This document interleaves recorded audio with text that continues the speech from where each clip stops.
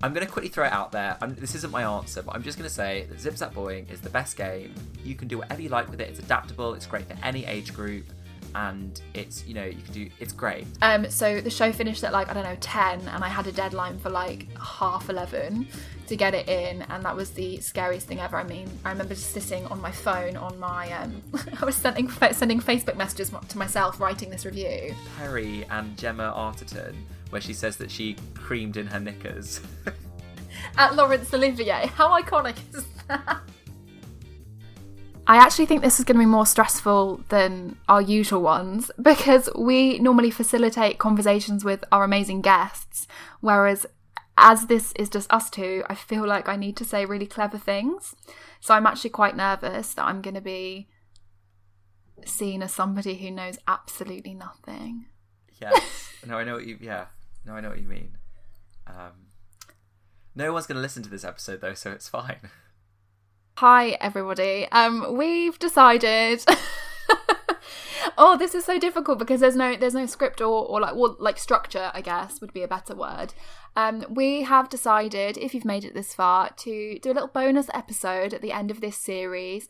Just a nice little recap of the lovely things that we talked about with our guests and we maybe wanted to chat about a bit more, or also maybe talk about, I hate it, I don't want to sound vain, but maybe talk about ourselves because we're also early career creatives. I'm gonna hate that when I listen back to that when I edit that later. So this is that bonus episode. Let us know what you think. We've often tried to keep our own voices out of the episodes a little bit. Obviously we've chipped in a little bit. But there's definitely been times when, we've had views or experiences or whatever, and then a few people have said to us that they would like a bit more of our own. They like the ones that are a bit more conversational. So that is us. This is us having a conversation. Having a conversation, giving the fans what they want. Even though we both hate the sounds of our own voices. Fans, I don't think we have any. I don't think even my family listened to this. When I first started telling them that we were doing it, they were so interested with the first episode and the trailer. My mum was listening. And then I think it just petered off. They were like, oh no. They are happy for me when I tell them that we've hit a download achievement. But that's kind of, same. Actually, no, my mum did listen to the trailer and did laugh. My mum did that as well. Well, I had to make her listen to it. She doesn't really do technology and stuff, so she doesn't have Spotify or anything like that, so she wouldn't be able to listen to it herself.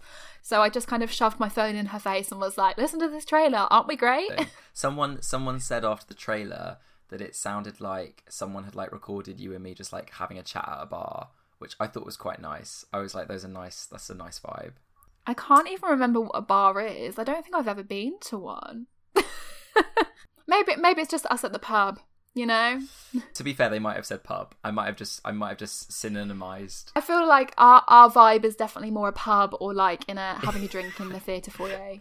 Yeah, definitely not bar Soho bar on a Saturday night. I don't think I've ever done. I actually don't think I've ever been. No, I must have been in a bar in Soho at Saturday night at some point. I'm sure, but I couldn't tell you when. It's not one of my regular hobbies. And if that is your regular hobby, dear listener, that is absolutely fine.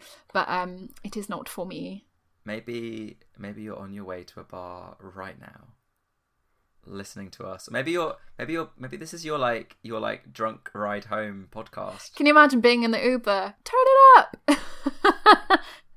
Just give me the aux cord and then you just play a podcast. Maybe we should make a meme out of that.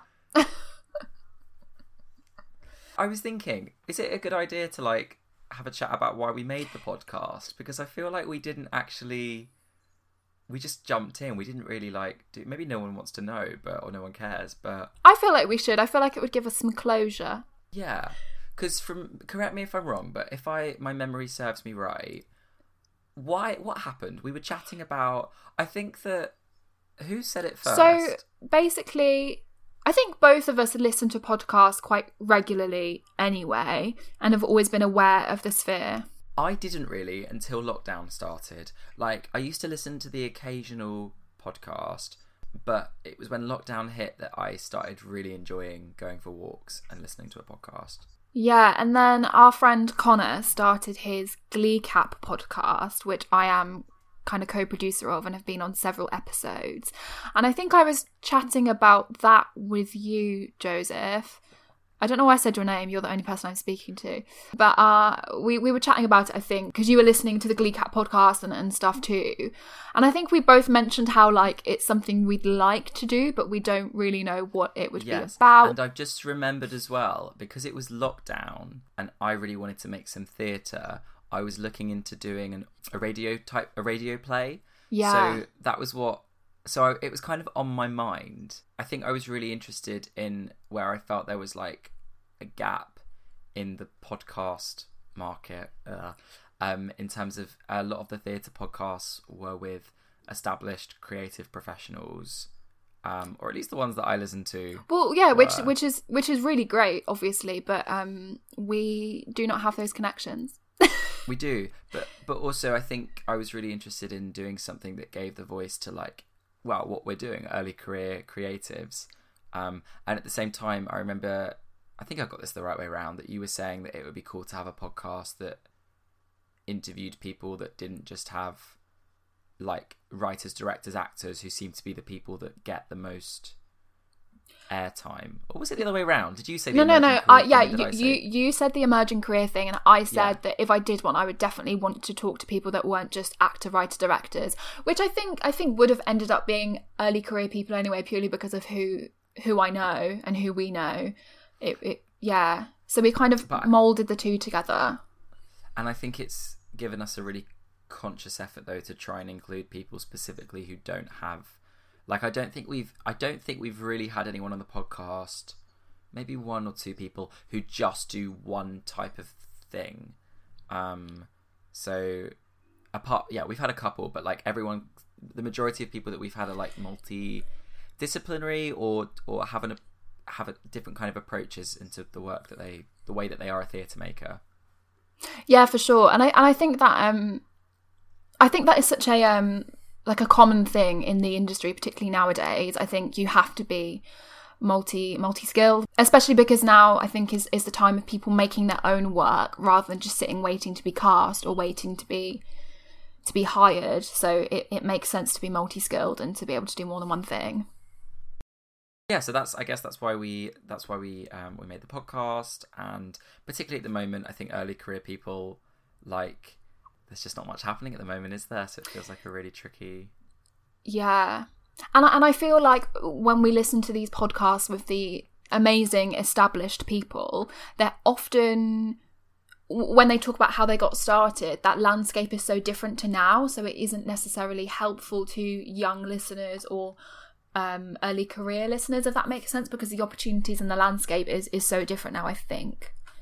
Yeah, and I guess you just forget things as well, don't you? You forget exactly how sometimes you ask someone who's a bit established how they got started, and they seem to kind of blur over the bit, like the first 5 years, where you're like, no, that's the bit I need to know exactly step by step how you got into that rehearsal room, or how you got that job, or how you did whatever you did, because that's the thing that a lot of, I think, early career people like. I remember I was in a workshop about, I don't know, a year ago, and I think it was a workshop on assistant directing.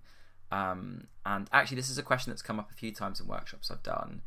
And someone was like, you know, they were talking about getting in touch with directors or getting in touch with designers or whoever it is you want to get in touch with.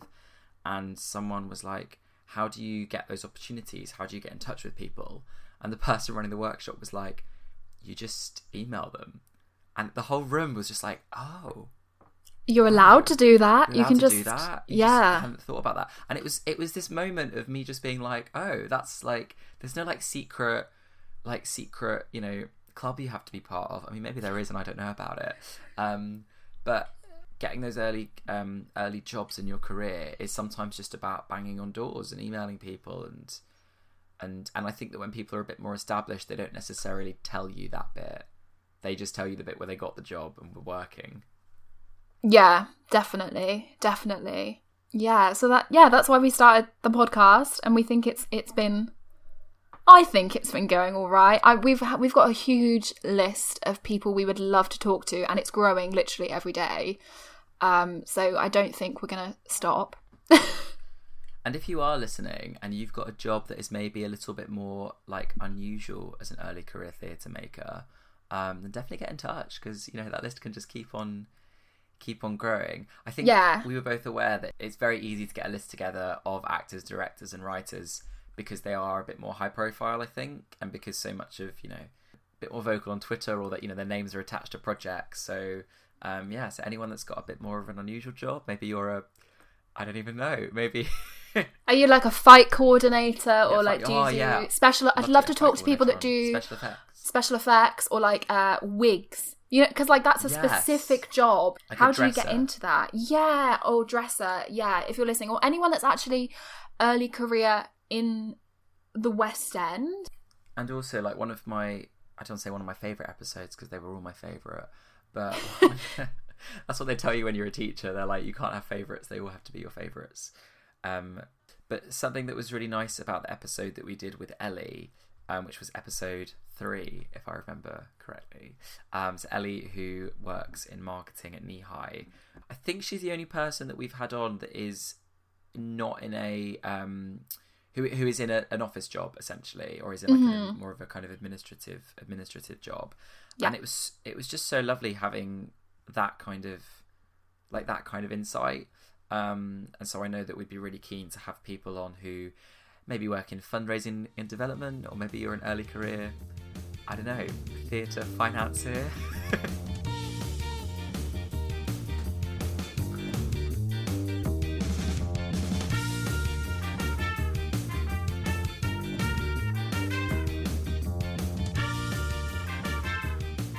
Is this a good time then to ask Daniela, what do you do? What do you do? What do I do? So I am currently a sales and marketing assistant at What's on Stage. And I'm also a reviewer for What's on Stage, but that's kind of separate to my job at What's on Stage, if that makes sense. I was doing that beforehand. So I do sales and marketing. We help to advertise shows, so lots of social media things, sending out emails. We keep in contact with all the different marketing agencies who run shows across London. Actually, across the UK, we do a lot of stuff with like Chichester and places like that, to make sure that we can help sell tickets and make sure you can all see these great shows. And, you're going to get the same treatment as everyone else. How did you get into that job? Because, for those who don't know, Daniela and I lived together for 2 years, and the second year of that was Daniela's last year at uni and my second year. So I was living with you when you were in that horrible period between graduation and like trying to get a job. And like you didn't just roll into that role at What's on Stage, did you? Absolutely not. So I graduated in July 2018. And that was when we were going into our second year of living together. And up until December, I was working in retail and as a barista. So I didn't just roll up on the red carpet and was like, hello, Arts World, I'm here. It was hard. It was really tough. I went for a lot of interviews. I cried a lot. And you did. I remember you had like loads where you got through to like the final group, or like the final. Did you get through to the final 2 at one point? That happened for one interview. That was the interview where I got sent to Somerset House, and I got there and I was like, where are you? And they were like, oh, did we say Somerset House? We meant, I don't know, Jermyn Street, I think it was, or something. And I was like, oh. And they were like, can you get an Uber to us? And I was like, okay, downloading the Uber app. Have never used Uber myself before on my phone. And I was also wearing new shoes, and I had a blister on the back foot. Anyways. That's so stressful. Like, job interviews are stressful enough. You just don't need that. And I was down to the last 2 for that, and I didn't get that. No idea why. It was hard, but then I got a job at another company called Seat Plan, and that was good. That was a really great starting point. Similar thing, like marketing, content and marketing, and then I managed to get a job at What's on Stage because that opened. So and here I am. One of the things that I talk to a lot of people about who've just graduated is there's a thing that a lot of job descriptions will say, where it'll say entry-level job. And I think that a lot of people maybe make the mistake of thinking that means like graduate job, and it often doesn't. It sometimes just means entry level into that industry or into that profession. Because I remember one of the problems that, I hope you don't mind me saying this, but I remember one of the problems that you had was that a lot of the jobs you were going for that said entry level already wanted you to have office experience, and it felt like a bit of a like catch-22 of, well, but this is an entry level job, and that, I mean, you going through that made me realise that an entry level job doesn't mean brand new. It means actually they want you to already have had some kind of an office experience. Is like, because they just want someone that's worked in an office before, that's had that experience of, I don't know, picking up the phone, answering emails. And I had worked in an office for a short time when I was at university, actually. I did like a little internship, but it maybe wasn't the type of office experience that they wanted, if that makes sense. Like, it was in an office, but I wasn't necessarily answering the phone or doing things like that. So yeah, for sure. I hadn't worked in an office. I was too busy making money working retail, like trying to pay my rent. And then what about the reviewing stuff? Where did that start? How did reviewing start? So it's really funny, actually, because, oh my God, why do I feel like I'm on the Graham Norton show, honestly? Because I'm basically an English Graham Norton. No, I feel like I'm on Life Stories or something. Please, I'd much rather be Graham Norton than Piers Morgan. Yeah, I didn't want to mention him. I just meant like, who's the other guy that does it? Is it Michael Parkinson? Did he do that sort of thing? Anyways, whatever.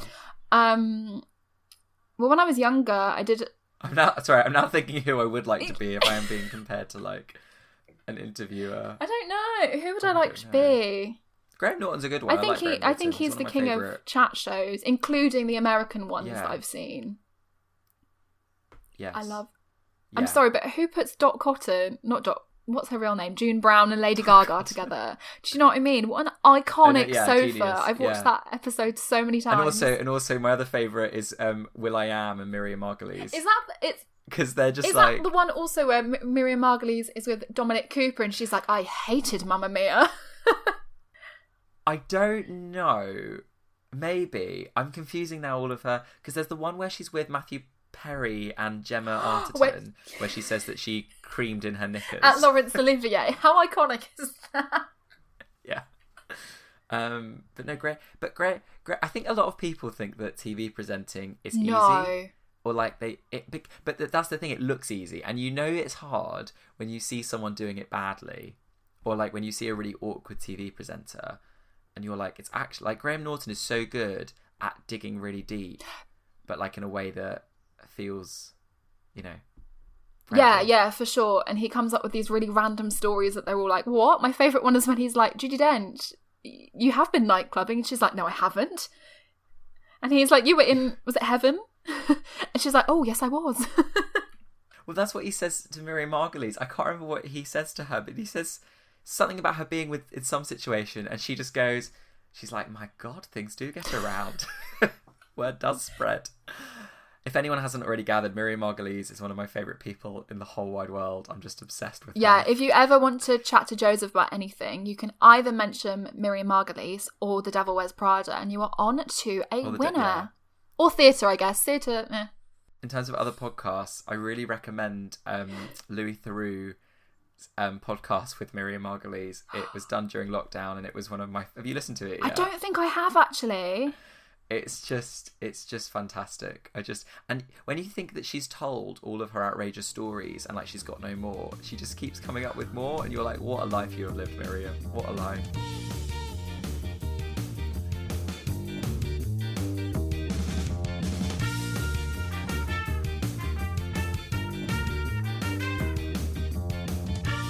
Sorry, we went off. We were talking about reviewing and getting into reviewing. I don't know how that happened, but it did. Because you set up a blog, didn't you? I did. Was that your first thing? I set up a blog in the summer between first and second year of uni, like any good English and drama student does. Around the time of the blogging era. And I just started reviewing stuff that I'd seen, like, Midsummer Night's Dream at the Globe, Emma Rice's production, anything that I was paying a ticket for. I was just like, I'm just going to write about it because I love theatre. And this was, you weren't being invited to write these. These were No one asked you. This was totally unsolicited. No one asked me. Nobody cared. What kind of opinions do I have? And in lockdown, I actually read some of my early reviews, and I think I told you this. Do you cringe? Because I cringe when I read mine. I cringe so much, but I'm not going to edit it because, you know, it's all about the process. I mean, I cringe at the one that I submitted 6 months ago, so definitely the ones that I submitted. But I did a review of a National Theatre show. I mean, I was 18, and I wrote, like, clearly a lot of money has been spent on this production. I'm like, Daniela, are you silly? Of course it has. It's a National Theatre.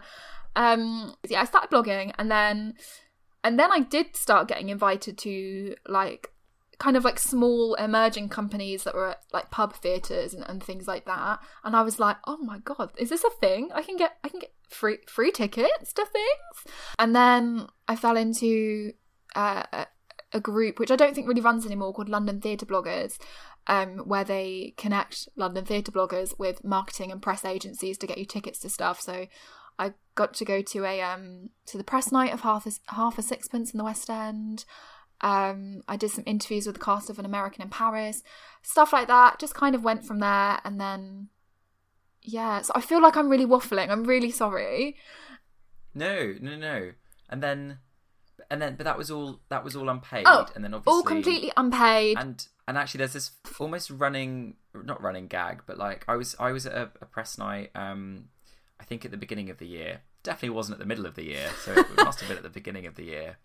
And I got chatting to a reviewer from another one of the London pub review websites. I can't remember which one it was, and we ended up. And I was who was I reviewing for that night? I think I was reviewing for London Theatre One that night. Who also don't pay, but who I've really enjoyed writing for,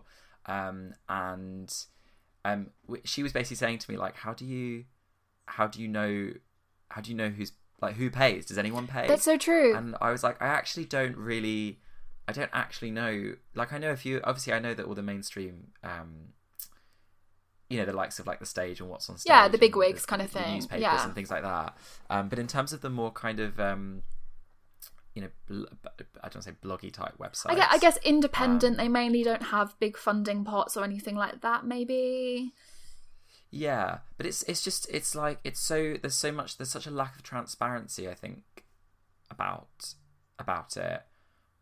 For sure, and a lot of the time when websites say we're looking for reviewers, they don't mention that it's whether it is paid or unpaid. So it's such a gamble if you go for those sorts of things. But that being said, like, I know that because I started reviewing in 2015. So what happened was I didn't ask, but I'm going to tell you. I started. Joseph, don't you review as well? Let's hear about your story into reviewing as well. Funny you should mention that. I didn't go to uni straight after school. I took a year out. And started working in London, but whilst living at home. Where did you work? Outside of London. I worked at an open roof theatre that's of a spherical nature. Is it globe shaped? It's kind of globe shaped, yeah. I worked at the Globe on a really fantastic kind of. They actually renamed it recently. I think it's now called the School Leavers Scheme. When I applied for it, it was just a job that you applied for that was like an assistant in the department, and you had to be between the ages of 18 to 20 to do it. But now they've remarketed it as more of a. I think they've marketed it as more of a if you've left school and don't want to go to university. Whereas a lot of people that did it when I did it, not everyone, but a lot of people did it and then went to uni. Mm-hmm. But anyway, so I was working in London, but I was living at home in Hertfordshire, and it's not like It's really weird. They feel like separate worlds, even though I can jump on the train and be at Euston in 20 minutes. But they do feel like very separate worlds.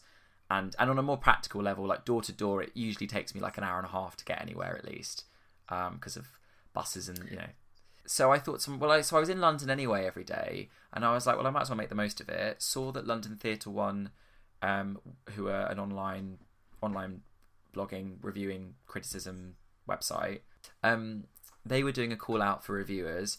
I was like, well, I like theatre and I like free tickets.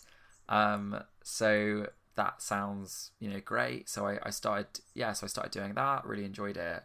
And then went to the Edinburgh Fringe Festival. No, sorry, that's a lie. I then went to the National Student Drama Festival on my year out, which we've talked about quite a lot on this podcast. Yeah, mainly in episode 1 with Jess, actually.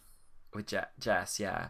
And they have like a magazine. So my thing with NSDF was a bit of not a mistake. I loved it, but I didn't realise that people went with groups or that people went with universities, because you could just log onto the website and buy a ticket. I was having a year off and I was like, I wonder what theatre things are happening.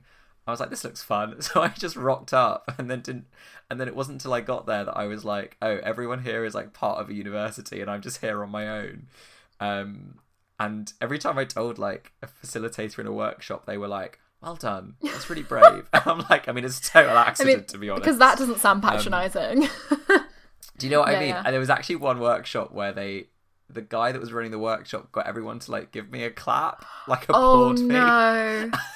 Well done on booking a ticket by yourself at the age of 18, 19. I had one of the best weeks of my life. That sounds really sad, but I had one of the best weeks. It doesn't actually. I had one of the best weeks of my life. It was so exciting. I was like 18. I was like meeting strangers. I hadn't gone to uni, so I didn't have that freshers experience yet. Okay.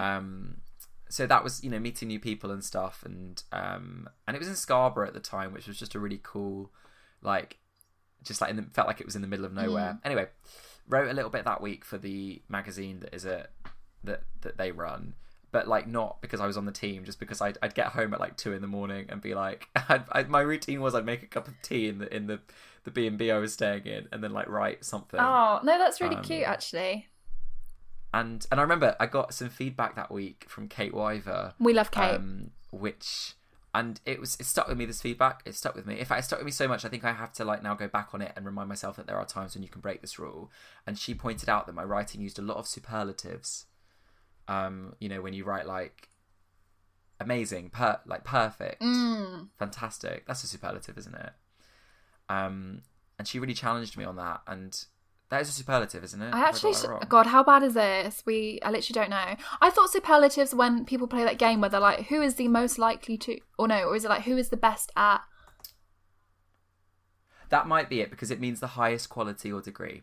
Oh, yeah, that makes sense. Yeah, to be like, this is a perfect set design, I guess. Or an exaggerated sense of praise. I think, but Kate was basically like, you're spending too much time just saying that's perfect, that's amazing, rather than like analysing what's happening. And I think a lot of, I've definitely done that. I think a lot of early reviewers do that, and I think that's just because, I don't know if it's the way that reviews are taught in drama and English at school. You just say like, is the set good? What was the acting like? Whereas when you maybe develop more or read more, you realise that you can kind of interrogate the show's, I don't know, like the purpose a bit more, rather than just saying what you saw. Does that make sense? Yeah, completely. So that was, I guess, the thing I tried to get better at. The annoying thing is now, I think I now do the opposite. I think I never use superlatives, which means that I never get a pull quote out of my review. Oh my gosh, pull quotes. Oh God, I feel like I'm making it all about me. Working in marketing and also reviewing is very interesting, because obviously I take pull quotes from other reviews to use in marketing, and then when I review, I have to remember, like, do not write with a pull quote in mind. Do not do it. That is not how it's done. But then when your own work is using a pull quote, it's like, I'm winning. The only thing I can think where someone has actually like used my quote on a public thing is a show that I reviewed a couple of years ago that I didn't like very much, and also don't think I wrote, like, someone was saying this the other day, you look back, you can write a review and the next day immediately, sometimes I'll write a review of a show and then read the other reviews and immediately disagree with my own things that I said, because I'll be like, oh yeah. I'm sure I saw that on Twitter the other day about how it would be cool to review something like a few months on from seeing it, because I think it's really hard having a deadline of like 9 a.m. the next day, especially if a show finishes at like, I don't know, 10:30 or something, and you've got to get home, and then it's like, do you write it when you get home? Do you write it in the morning when you're, bleary-eyed and you haven't had enough time to really let it set in? It's really hard, and you're just tired. Oh, like, tired. I try and write my reviews on the way home or when I get home, and you're just exhausted, but then the next morning, I don't know. I once had a deadline because it was I don't know what the word is, a show that people were really interested in reading about. You know, it was quite, I don't want to say big show, but it had some cast. Was it a controversial show? No, not at all. Okay. Not at all. It was a show that had some cast members that have lots of fans, so so people would want to know as soon as they could, I suppose. So they could defend or praise their favourite actor, I guess. So the show finished at 10, and I had a deadline for 11:30 to get it in, and that was the scariest thing ever. I mean, I remember just sitting on my phone on my I was sending Facebook messages to myself, writing this review on the train home, and that was a lot. And I look back at that, and I don't hate the review, but I'm like, I wish I could have, I don't know, just been had a bit more time with it. Yeah, it's a really hard thing, and I think reviewers do get it wrong, quite a lot, because it's just one person's opinion. It's one person's immediate opinion. What did you think? And it's so, yeah. But then, so this one show I went to go and review, I really didn't like. I don't think I didn't like it. I think I didn't get it. And I also had a bit of a really tight deadline, and so the review that I wrote for it, I don't think was of a very good quality review either. And so basically, the director of that show took out something that I'd said about the show that was something that was a really bad thing I'd said about it, and stuck it on their website as you know, in a kind of ironic way. And oh god, I wouldn't have minded if it was a well-written sentence, but it wasn't even a very well-written sentence. Oh no. I think that's the only time anything I've written has been used as a pull quote. But then I think it probably is important to say that I've been doing unpaid reviewing for 4 or 5 years now, and then eventually that has now led to a little bit of paid work, doing some stuff at the Edinburgh Fringe Festival and a couple of other bits, as it has for you as well. I was going to say we had a similar thing happen, but a year apart from each other, right? So in 2018. I was on the team at Noises Off at NSDF, and then from that was able to write for Fest magazine in Edinburgh, and that was paid. And then the following year you basically did the same thing, right? So yeah, we're just copying each other. Well, I'm just copying. Oh, and we both got awards as well. We did both get awards as well, which I felt really weird about. I don't know. I think it was because the people that had won the award that I won the year before me, I was in awe of. I was I think they're really fantastic writers. Yeah, absolutely. And so I don't know. I felt part. So because I think the year that I was officially on the team was, I think, my third or fourth year at the festival, and I don't know. I felt like part of the award was a longevity thing. Well done for coming for so long. We probably should give you an award now. Well done from being on your own to being part of a team. Congratulations. Do you know what I mean? And also, awards at NSDF are such a sticky thing anyway, I think. So yeah, I'll tell you what, it's been really useful on funding applications, and on it's nice to stick in a bio. Yeah. And also it is a bit of an ego boost to be you're obviously half decent at what you do. It's interesting that something that we both started doing because we just really liked theatre and liked free tickets has turned. I think that's where the imposter syndrome for me maybe comes from. I'm I just stumbled into this. I completely just stumbled into this, and and the moment it's the same with because I work as a teacher quite a lot, and it's kind of which we'll talk about.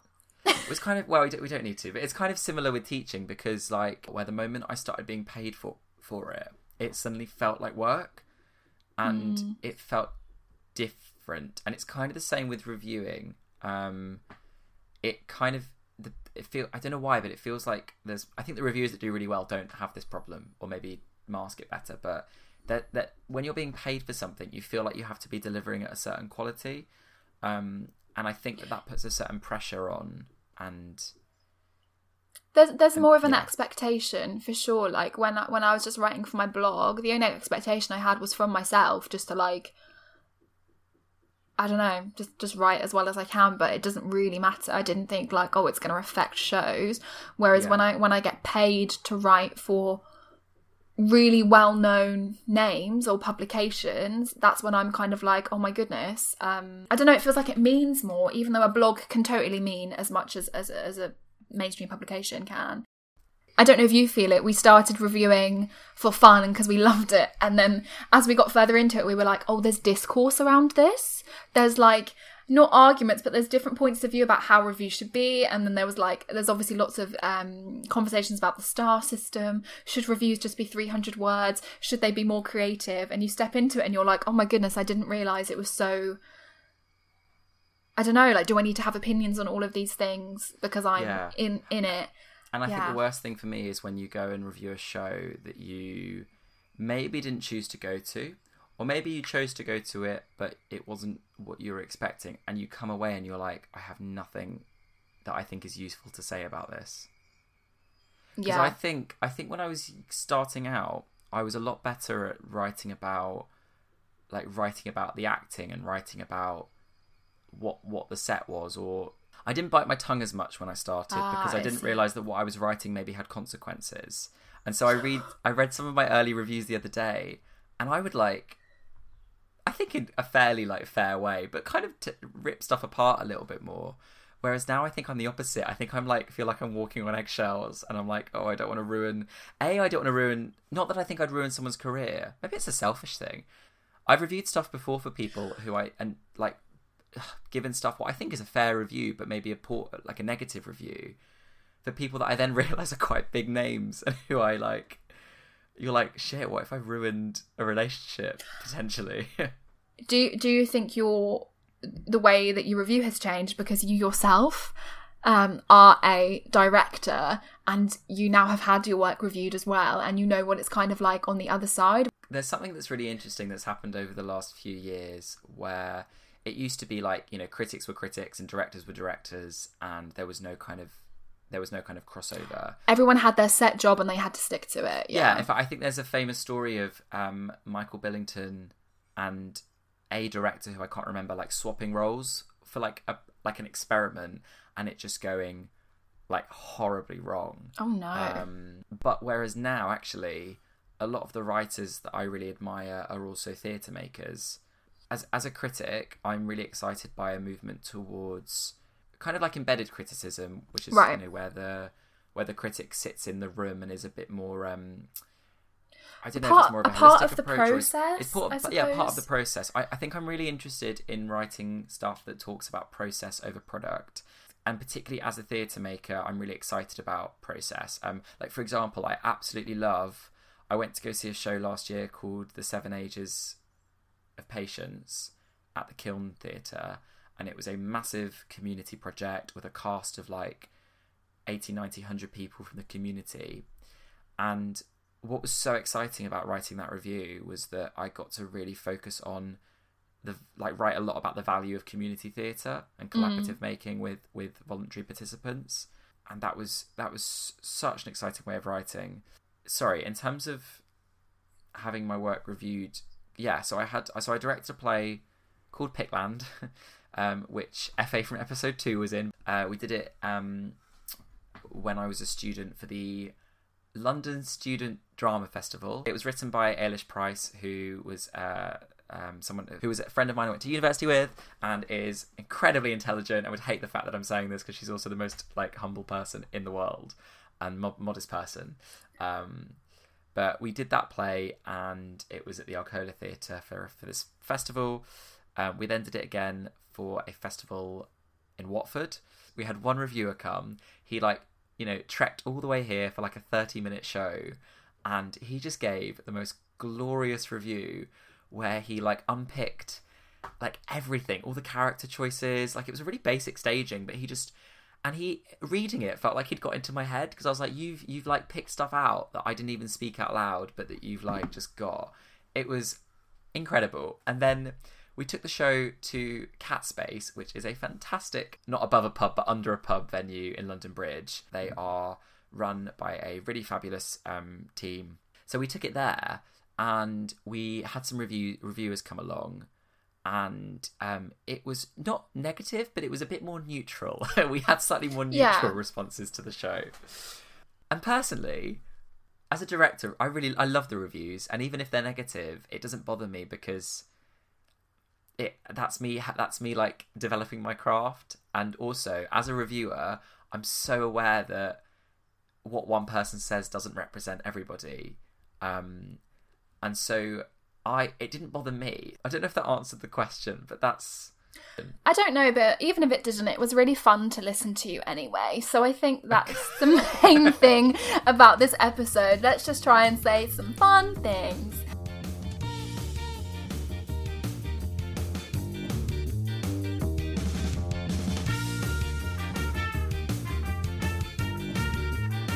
We've talked about your reviewing and directing, and we mentioned your teaching as well. I do teaching, this is true. You do. Sorry. First silly question that I have for you is, what is your favourite drama game? Oh, it's so true. Okay, actually, right, now, hang on, sorry. Okay, I'm going to quickly throw it out there. This isn't my answer, but I'm just going to say that Zip Zap Boing is the best game ever, and you can adapt it for any theme, and you can just, like... You know, I've done EastEnders style Zip Zap Boing. I was directing a youth production of Honk last year, so we made it like a Honk version. You can do whatever you like with it. It's adaptable. It's great for any age group, and it's great. So, going to throw that out there. But my favourite game, and actually this is more of an experience that I had than the actual game itself, is a game called it's called like Fox and Sheep, or Wolves, the Wolf and the Sheep, or something. And basically what happens is, I read this game in a book, for like a children's drama game book, and I was like, oh, this looks like a really nice, lovely, you know, fun little warm-up game for, like, I think I was teaching nine-year-olds. And basically the game is, you get the group in a circle holding hands, so you can't play this at the moment, unfortunately. You get this in a circle holding hands, and one person stands out of the circle of the ring, and the person standing outside is the wolf. And then you nominate one person in the circle to be the sheep. And when you say go, all they have to do is work as a team, so that the wolf has to try and tag the sheep. And they have to, like, move the circle around so that they can't get tagged. Have I explained? Does that make sense? Can you picture? Yeah, it does. It does make sense. And yeah. The way that I thought it was going to be was like, the wolf goes to the right, so the circle moves a bit to the right. The wolf goes to the left, so the circle moves a bit to the left. What actually happens when you play this game is you say go and chaos happens. Like, they were like running around, like dragging kids' arms out of their sockets, basically. People ended up on the floor, like the wolf, they're just and no one's letting go, and they're just like, it's like a health. And I was just, the first time I did it, I was stood there like, oh my god, I'm gonna get fired, this is a terrible health and safety issue. But it's just hilarious, and they all scream, and they're like, and then eventually the wolf tags the sheep. It's the most fun I've ever had as a teacher, watching people play a game. Can you imagine playing that as an adult? I think because kids have no sense of... They don't have a sense of health and safety or risk assessment. True, but I think adults, and I don't know if I'm speaking from experience, not sure, I feel like adults can get competitive. So, and yes. I think that overrides any sense of health and safety, and it's like, we're going to win! We're going to beat the wolf, or whatever it was. Yes. And I'm not very competitive unless it comes to drama games, and then I get very competitive. Particularly if it is like Zip Zap Boing or like Wah. Like, I love Wah. Wah, wah, wah, wah.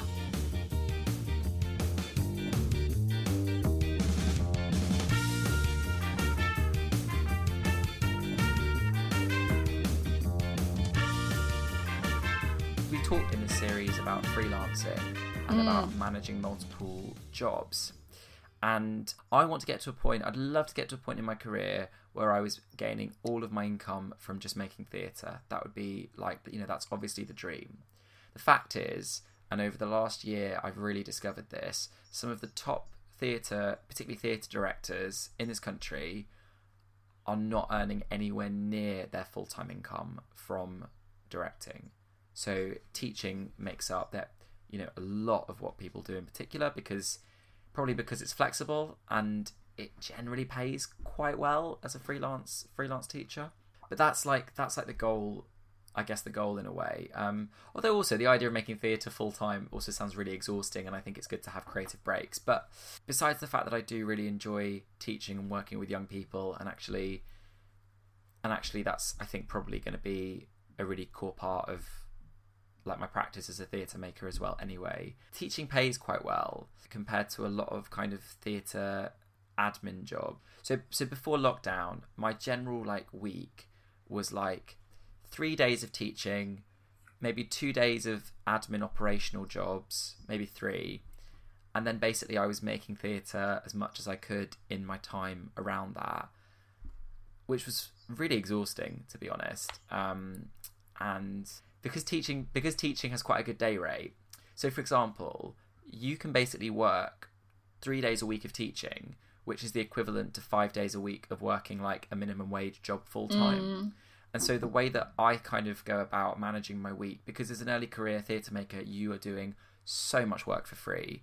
Even if you're being paid for the project that you're going to be doing, there's so much, there's networking and meetings and like so much stuff you have to do before a project gets to a place where it's got money behind it. And for me, teaching 3 days a week, particularly at the moment in lockdown where my admin jobs have just disappeared completely, but actually it's given me quite a nice balance, because it means I then have the rest of my week to do work for free. But I kind of lie to myself, and I'm like, well, I'm technically being paid for that, because I'm being paid for 3 days of work that is a bit like the equivalent of 5 days of work on minimum wage. So I'm just, do you know what I mean? Yeah, for sure. So that's, I don't know what my point I was going to make was. But in terms of people that are early career and maybe like directors or writers or actors, teaching is a really great way of being able to essentially afford to live. But at the same time, there is a huge amount of prep and planning involved, and all that kind of stuff as well. So last year and this year, I did like 5 months where I did 1 day a week of an admin job for a theatre, and I was working in a participation department, so it was on like community projects, and it was 1 day a week of admin in a venue that I do love as well, which helped, and a team that I've worked with before and really like. But it was so nice having 1 day a week where I knew that I would just go into work, start at 10, log off at 6 and be done. And it was really like mentally that was really great. The year that I worked at the Spherical building, for goodness sake, I just want to point out to the listeners, like, it's not like we're under any contract and not meant, like, I don't think anyone's going to worry about it. No. But it's been an inside joke with Joseph and I for a couple of years. Right. When you start doing a drama degree at university, when you've just spent a year at the Globe, and people are like, what have you been doing for the last year? You just tell them you've been doing it. And it ends up, I think I used to try and not tell people, and then it would come out, and it became a running gag that I'd always meant that there wouldn't be a day that would go by where it wouldn't come up. Oh my god! Especially when we lived together that first year, you'd be like, "Did I ever mention to you that I worked at the Globe?" Because it was a year worth of stories and life, And I'd be like, "Yes, Joseph, I know you did. We've actually been there together a few times actually, and you've mentioned it." The thing that was really great about working in the Spherical building where they do the Dead Man plays, are that it was having a 9 to 5 job. It was the most free time I've ever had in my life. I'm like, I'd done my A-levels, and that was, busy and stressful. Generally speaking, it was Monday to Friday with a couple of most Saturday mornings. I had all of my evenings free. I had most of my weekends free. I did loads of theatre projects that year, totally unpaid, all like, with amateur drama and community projects and things. But I had so much structure in my life, and I actually really miss that and really crave that sometimes. And I think that I've got some friends who are writers who have full-time jobs and then write in the evenings and weekends. And annoyingly, as a director, I think it's a lot harder to do that because writing is quite often, well, not always obviously, but a lot of writing is solo and is in your own time, whereas directing is being with other people, and so having a free schedule is a bit of an advantage, I guess. Yeah, I've got a friend who's a director, and she she'll do on off, so she'll do a project maybe for 6 months being a director, and then she'll completely stop and do an administrative job for 6 months or however long, or do a short or do a temp job in order to cleanse herself or whatever. Okay, Hannah Montana. Wow, no, that is really interesting. She told me that she did it for reasons of wanting to kind of. Yeah, I guess, directing is really stressful. It's really time consuming. Making theatre is really time consuming. It's creatively draining. I'm just so tired. I'm so tired. I need a break. It's like working 24/7. For 2 whole days. How long was it until we were going to crack out the Gemma Collins impressions? Juicy.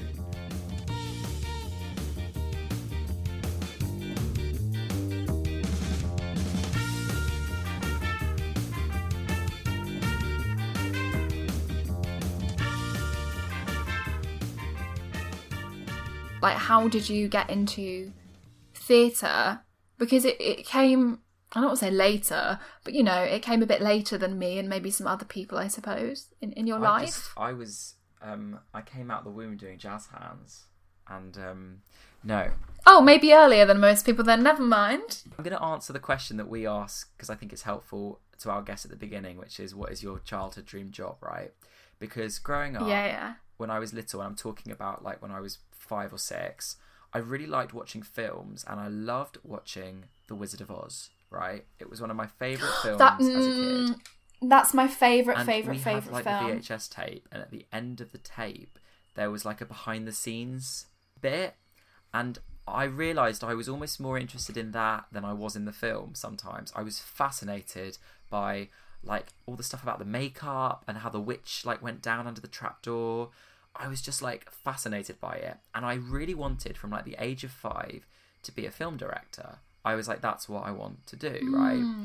At the age of 5. I remember telling my dad, I'm very lucky. My parents are very holistic and were very much like, my dad, you know, my dad was a hairdresser and is now a hippie, for want of a better word. He's now a spiritualist. I was going to say, is hippie like a job title? His actual job title is spiritual hairdresser. You can check out his website, garyweiner.co.uk. It needs a bit of updating. And my mum has had lots of different jobs, but she did start off as she was on the tracks to be a dancer or an actor when she was younger. So they were always like, follow your dreams. And I was like, well, my dream is to be a film director, so I want to do that. Similarly, growing up, I used to go to the theatre probably like once a year. Like once a year we would go, usually for my birthday, to see a show in the West End. So I remember seeing The Lion King, Joseph, the old version, not the new one that they did. Who did you see in Joseph? Who was Joseph? I was so young, I'm just curious. I couldn't tell you. I was probably about 6, so I can't remember. Do you reckon it was Philip Schofield? It would have been around 2003, I reckon. Oh! Would that have been...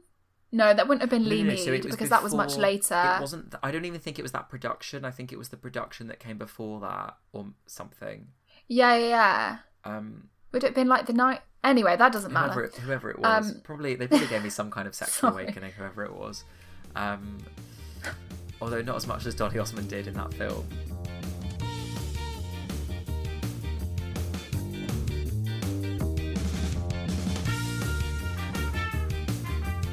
Did you see, though, Carole Baskin on Dancing with the Stars to the song The Eye of the Tiger? Because that was just glorious. Gloriously bad as well. Terrible dancer. I haven't like watched it, but I've seen clips of it on TikTok and stuff. And because I haven't watched Tiger King. Sorry, I know everyone was doing that in March. I just haven't watched it. Is she potentially a murderer? Is that the whole? So I think I did watch it. Killed her husband, whacked him. Her husband like mysteriously disappeared, and she fed him to the people think, fed him and to basically the I tigers, think she had right.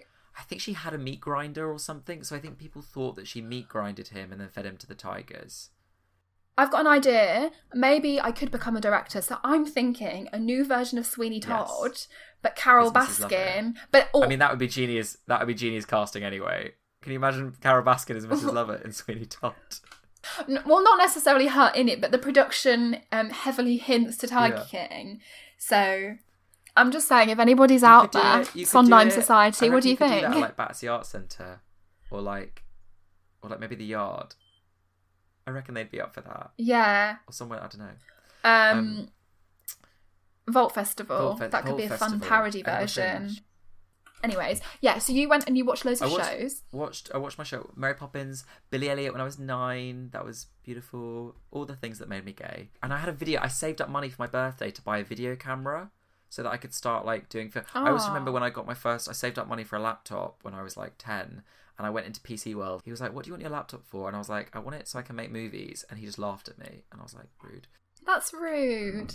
I thought I wanted to do that, and then my cousin growing up was part of a lot of youth theatres, and so I used to always see her in shows, right? I really loved it, but I had no interest in singing or dancing at all as a child. I was like, don't want to do that, far too self-conscious, not interested.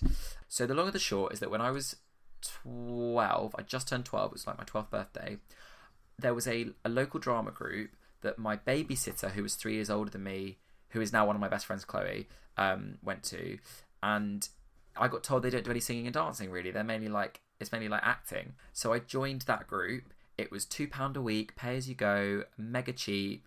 And I mean, I joined... That's so good.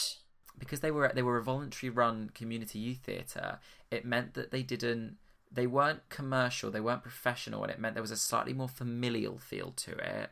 So, for example, I don't think any of the teachers were DBS checked, which is,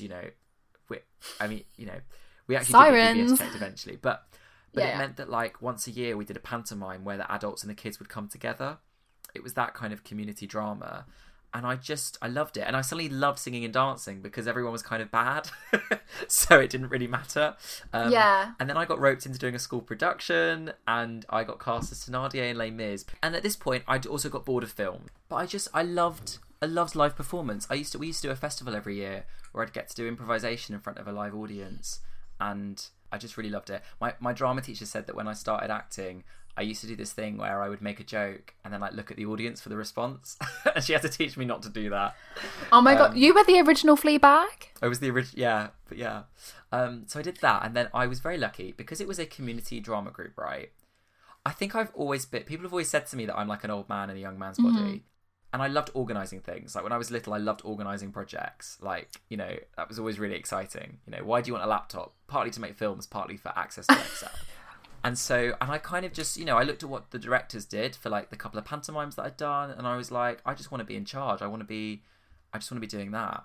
And so when I got old enough, so I say old enough, I think I was 13, I asked if I could like volunteer as an assistant in the younger group. And so I did that. And then I ended up just directing their end of term show. Like it was a musical. It was called Splash. It had loads of cheesy jokes in it. And I probably did a lot of shouting at children and a lot of I'm the adult here and I'm in charge. But it actually went really well, and we ended up putting it forward for a festival the next year, and it won some very low key awards. But like it was responded to well. And before I knew it, I was just directing. I was just doing stuff. I think when I was 15, I directed the adult pantomime that year. And then I did a farce. I still enjoyed performing at this point, but I just really loved it. And at the same time, I was doing things like Watford Palace ran a young producer scheme, so I joined that when I was 16. I was desperate to work in a theatre, and they were the only theatre in travelling distance that I could get to on the bus. And so I wanted to be an usher. That's what I wanted to do, like work front of house, because I was like, that's how you get in. And I never used to get the bus into town. I got like the bus into town with my like CV. And my friend said to me, she was like, they don't advertise jobs on the website there. You have to basically you have to know someone, and you have to go in. I went in and handed in my CV, and the woman at the desk was like, we don't take CVs. And I was like, I've just come all the way to Watford for this. And do you know what I did, Daniela? I then emailed their like customer service email address, and I was like, I want a job, give me a job, please. And then I volunteered for a festival they were running. I literally did 2 days of volunteering, and off the back of that got offered an ushering job because they liked me from that. And that's where like that happened. And that theatre I've now had a working relationship with for 7 years on and off, and gave me so many opportunities, and they now support me as an artist as well. They gave me my first professional commission to make a show, which has been postponed because of COVID. I don't know if that answered the question really, and I've probably skipped a lot of stuff that's maybe not very but it's true, like I think for both of us, and I think also for most of our guests, they probably have just like edited down. I don't even think I did a very good job at editing it down.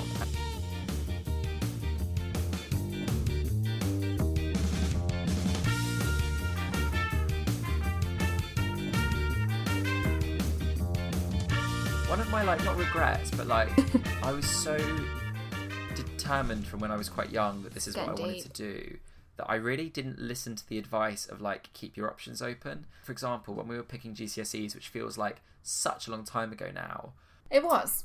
Some schools now you have to take geography or history. Like it's like a lot of schools you have to take one or the other. My school at the time you didn't.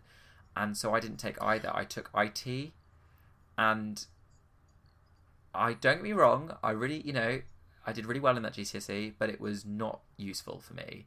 I should have done history, because I was like that actually. I didn't realise at the time how much history would be important for me as a theatre maker, and doing the degree that we both did as well, it felt like it was, For sure, yeah.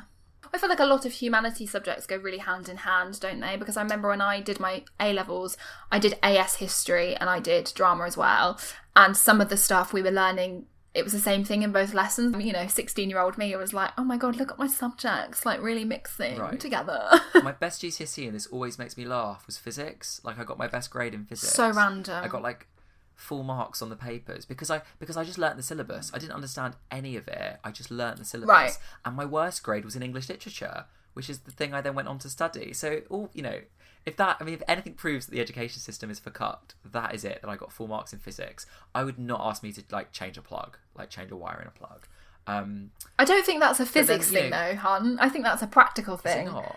I don't. Maybe. Yeah, maybe. physics. No, you have to learn about wires, like live wires and things. That's definitely something I remember memorising. I was also on the gifted and talented register for design and technology and like woodwork. That's so random. And I can't saw to save my life, so very random. Isn't it? Let's not talk about that, but I could definitely do a whole bloody episode about like why gifted and talented lists and all those sorts of courses are a load of bollocks and awful. And I was never on it for English. But I was on it for D&T. I was like, it doesn't make any sense. D and T. That's so funny. We just called it DT. Design and technology. I know. It just DT. It sounds like you're saying D and D. Something that this podcast and speaking to people has made me, obviously, you have to be happy with the choices that you've made because you've made them and you should be absolutely. But like, you get people like Jess, for example, from episode 1, who has a degree in like computer science and a master's, but also knows an absolute load about literature and theatre, and is going to have a really incredible career as a theatre producer. And similarly, people like FA, who we interviewed in episode 2. Yeah. Fingers crossed. She's now graduated from Mountview, and unfortunately, this is a very difficult time to be an actor. But again, very incredibly talented actor. But she has a law degree, and she could turn around and say, actually, I'm gonna be a lawyer. I do wonder if, like, I was so blinkered on, like, I love the arts. It's that thing where you go, should this thing stay as a hobby? Similar thing, like, at sixth form, my psychology teacher was really pushing me to do psychology at university. She literally said to me when she asked me at parents' evening, in front of my parents, she was like, what do you want to do, like, university? I was like, I want to do drama and English. I think maybe I want to be a teacher, which is funny. I think I'd be a terrible teacher, but that was the thing at the time. And she was like, no, I think you'd be selling... I think she said something like, you'd be selling yourself short. She was basically saying it's not a good choice, which you shouldn't say as a teacher. I had the exact same advice from both my... I thought I wanted to be a teacher at school, in between wanting to direct The Wizard of Oz and then going to theatre. And both my English and my drama teachers said to me, don't be a teacher. Yeah.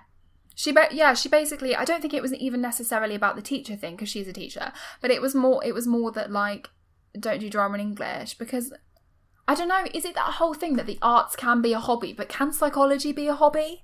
Do you know what I mean? Yeah, but no, I think it's really interesting. I wouldn't say it was a regret, but I very much was like, English and drama from choosing my GCSEs were the subjects that I loved the most. Oh, for sure, yeah. Even though they weren't the ones I was the best at, probably because of my teachers.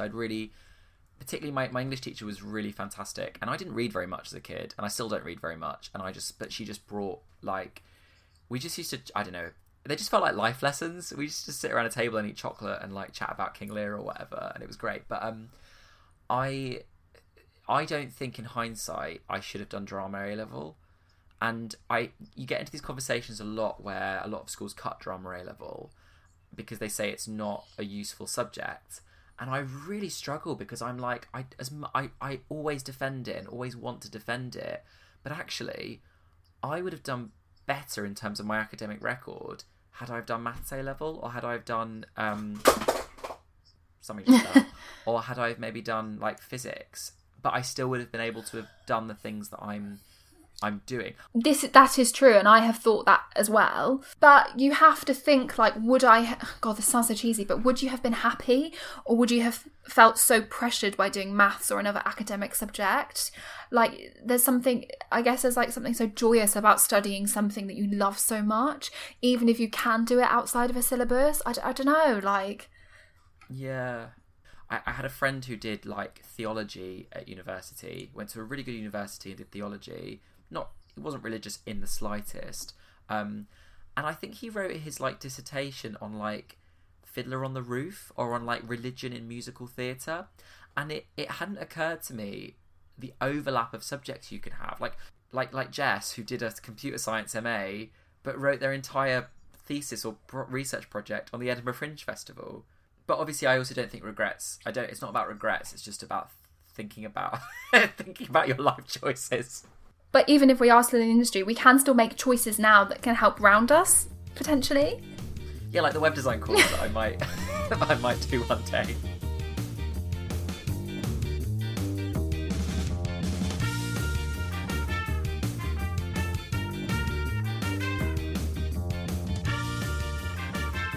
What other things have come up this series that are really interesting, do you think? A lot of people we've talked to have mentioned a teacher or an adult when they were younger who really helped them get into the arts, or really encouraged them, or was kind of their starting point. And I think that is really important. Which actually follows on from that thing I just said, that my drama and English teachers... I loved drama at school. That wasn't an issue. I would have liked drama. I probably would have liked drama regardless of the teacher. Yeah. But I really loved my drama teacher. It was a running joke that like... she's definitely not going to be listening to this ever. I do have her on Facebook though, and we do occasionally like each other's posts. But she always had like the gay kid in the year was always her like, what do you call it? Her like minion. Someone else said that, not me. Like I would always just want to like chill with her on like lunch breaks and things, and like be in the drama classroom.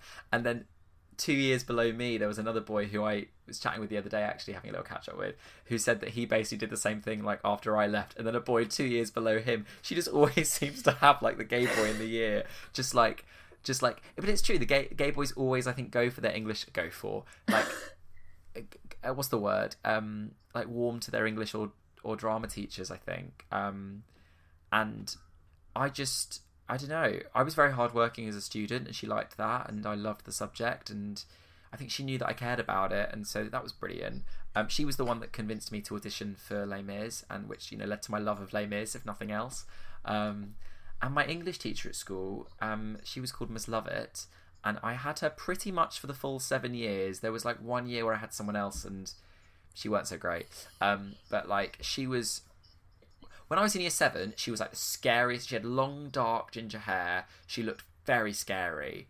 Her and I, by the time we got to A-level, were like chatting about like sex and drugs and 50 Shades of Grey. Like she was the kind of teacher that if you didn't do your homework, she wouldn't give you a detention. She would just kind of say like, she'd say, why didn't you do it? You'd be like, I didn't have time. She'd be like, well, you're just not going to know that stuff then, and you're not going to do you're not going to do well in the exam. But yeah, sorry, did you have a teacher at school?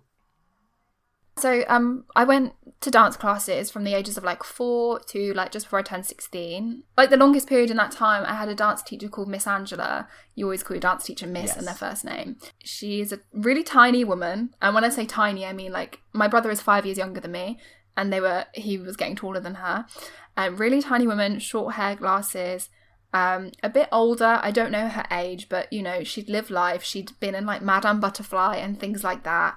I'm not painting a good picture, but she was so scary and she was so strict. And whenever she did her hair for festivals and exams and dance performances, she would brush it so hard that your scalp would feel like it was being pulled out. She sounds like every dance teacher I've ever heard about. She sounds like such a cliche dance teacher. But I cannot explain to you just how incredible she was. Like she was, and it's such a cliche to say she was so strict because she cared, but it was so true. I remember at one point, and I didn't really know this because I was maybe like 11 or something. She came to my parents' house with the owner of the dance company, and she had printed out these like prospectuses for like places like Masters Performing Arts College and like Stella Mann School of Dance and stuff like that. And she was like, maybe she should be why does everyone want me to be a teacher? She was like, maybe you should be a dance teacher, or here's some colleges to look at. I was like 11. I was not like a gifted dancer by any means. Like I couldn't do the splits. I was never on point.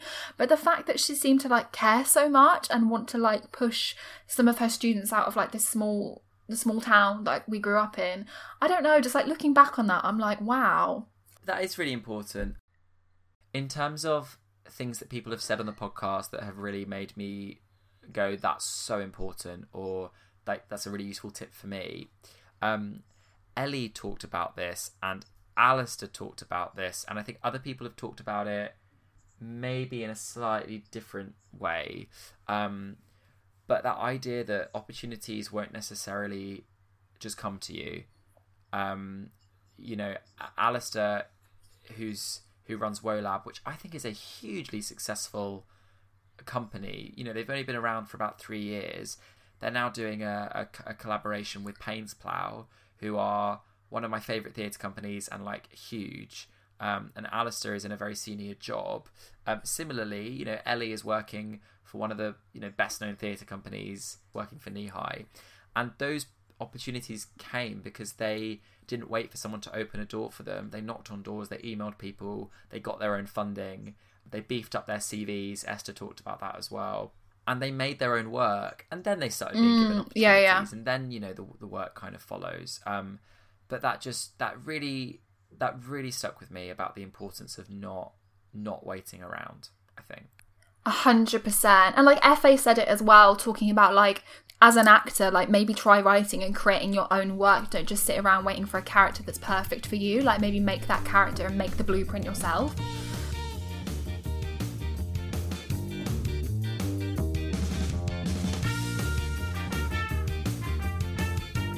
you have any projects you want to plug? I don't think I have any projects. You've got your Bookstagram account. Yeah, I have. I've been like reading more during lockdown, and I have a separate book Instagram where I just chat about books sometimes. It's at Peachy Keen Book Club, which sounds like it's a book club. It's not. It's just me. And also, I must mention Glee Cap podcast, which I'm co-producer of. Connor, who is our dear friend, he presents it and he chats with a new guest every week about an episode of Glee in order. So it's super fun. I've now watched all of Glee in lockdown for the first time. It was a ride, and I would not like to repeat it. Do you have any projects? So I was making a show called I Want My Foreskin Back for Watford Fringe Festival. It was a very scary project for me because I don't really perform anymore, and it was a performance project. But that has now been sadly withdrawn due to COVID concerns. But I am developing that project, and it's going to be more of a long-term thing now, so that's really exciting. Other than that, I'm working on some long-term projects at the moment. So I've, over lockdown, been doing a lot of dramaturgical work with writers who are all really incredible. We are currently at that stage of trying to get things funded so that we can get them off the ground. I've been commissioned by a company called Fly High Stories to write a play that children can act out at home with their families over Christmas about queerness and Hanukkah. I'm not going to lie, that's quite niche. So I'm currently writing that. I can't talk about this particular project, and I really want to, and it got commissioned in December last year and then postponed, so I can't mention it. But it is a really exciting piece of outdoor queer family theatre that I am making with Alice Hope Wilson, who is a friend and collaborator. I am so excited to be making the show. I'm gutted that it's been postponed, but watch this space. Just to say thank you everybody. If you've listened this far, you are incredible, and like this far in the series, this far in the episode. Yeah, we really appreciate the listens. Like, we know that what we're doing is really niche, but it's just nice whenever we get a message or a tweet saying people are enjoying episodes, because we just want our guests to be heard more than anything. Do you know what I mean? Apart from this last episode where we have just talked about ourselves. Please validate us. But yeah, and we are, fingers crossed, hoping for a new series, which we haven't given too much thought to yet, but we've got a list of like 60 guests on it that we want to talk to, so we're going to have to do another series. If you liked what you heard, please follow us on Twitter at NotAnotherTHTR, on Instagram at NotAnotherTheatrePodcast, on Facebook. Give us a review on Apple Podcasts if you can, and that would be amazing. I don't think we need to record a special anything. We can just do it like this. Yeah, thanks everyone. If anyone knows how to get funding for an independent podcast about theatre as well, hit us up, let us know. Yeah, genuinely, please. Genuinely. Okay, bye, love you, bye. And then we'll play the go it goes.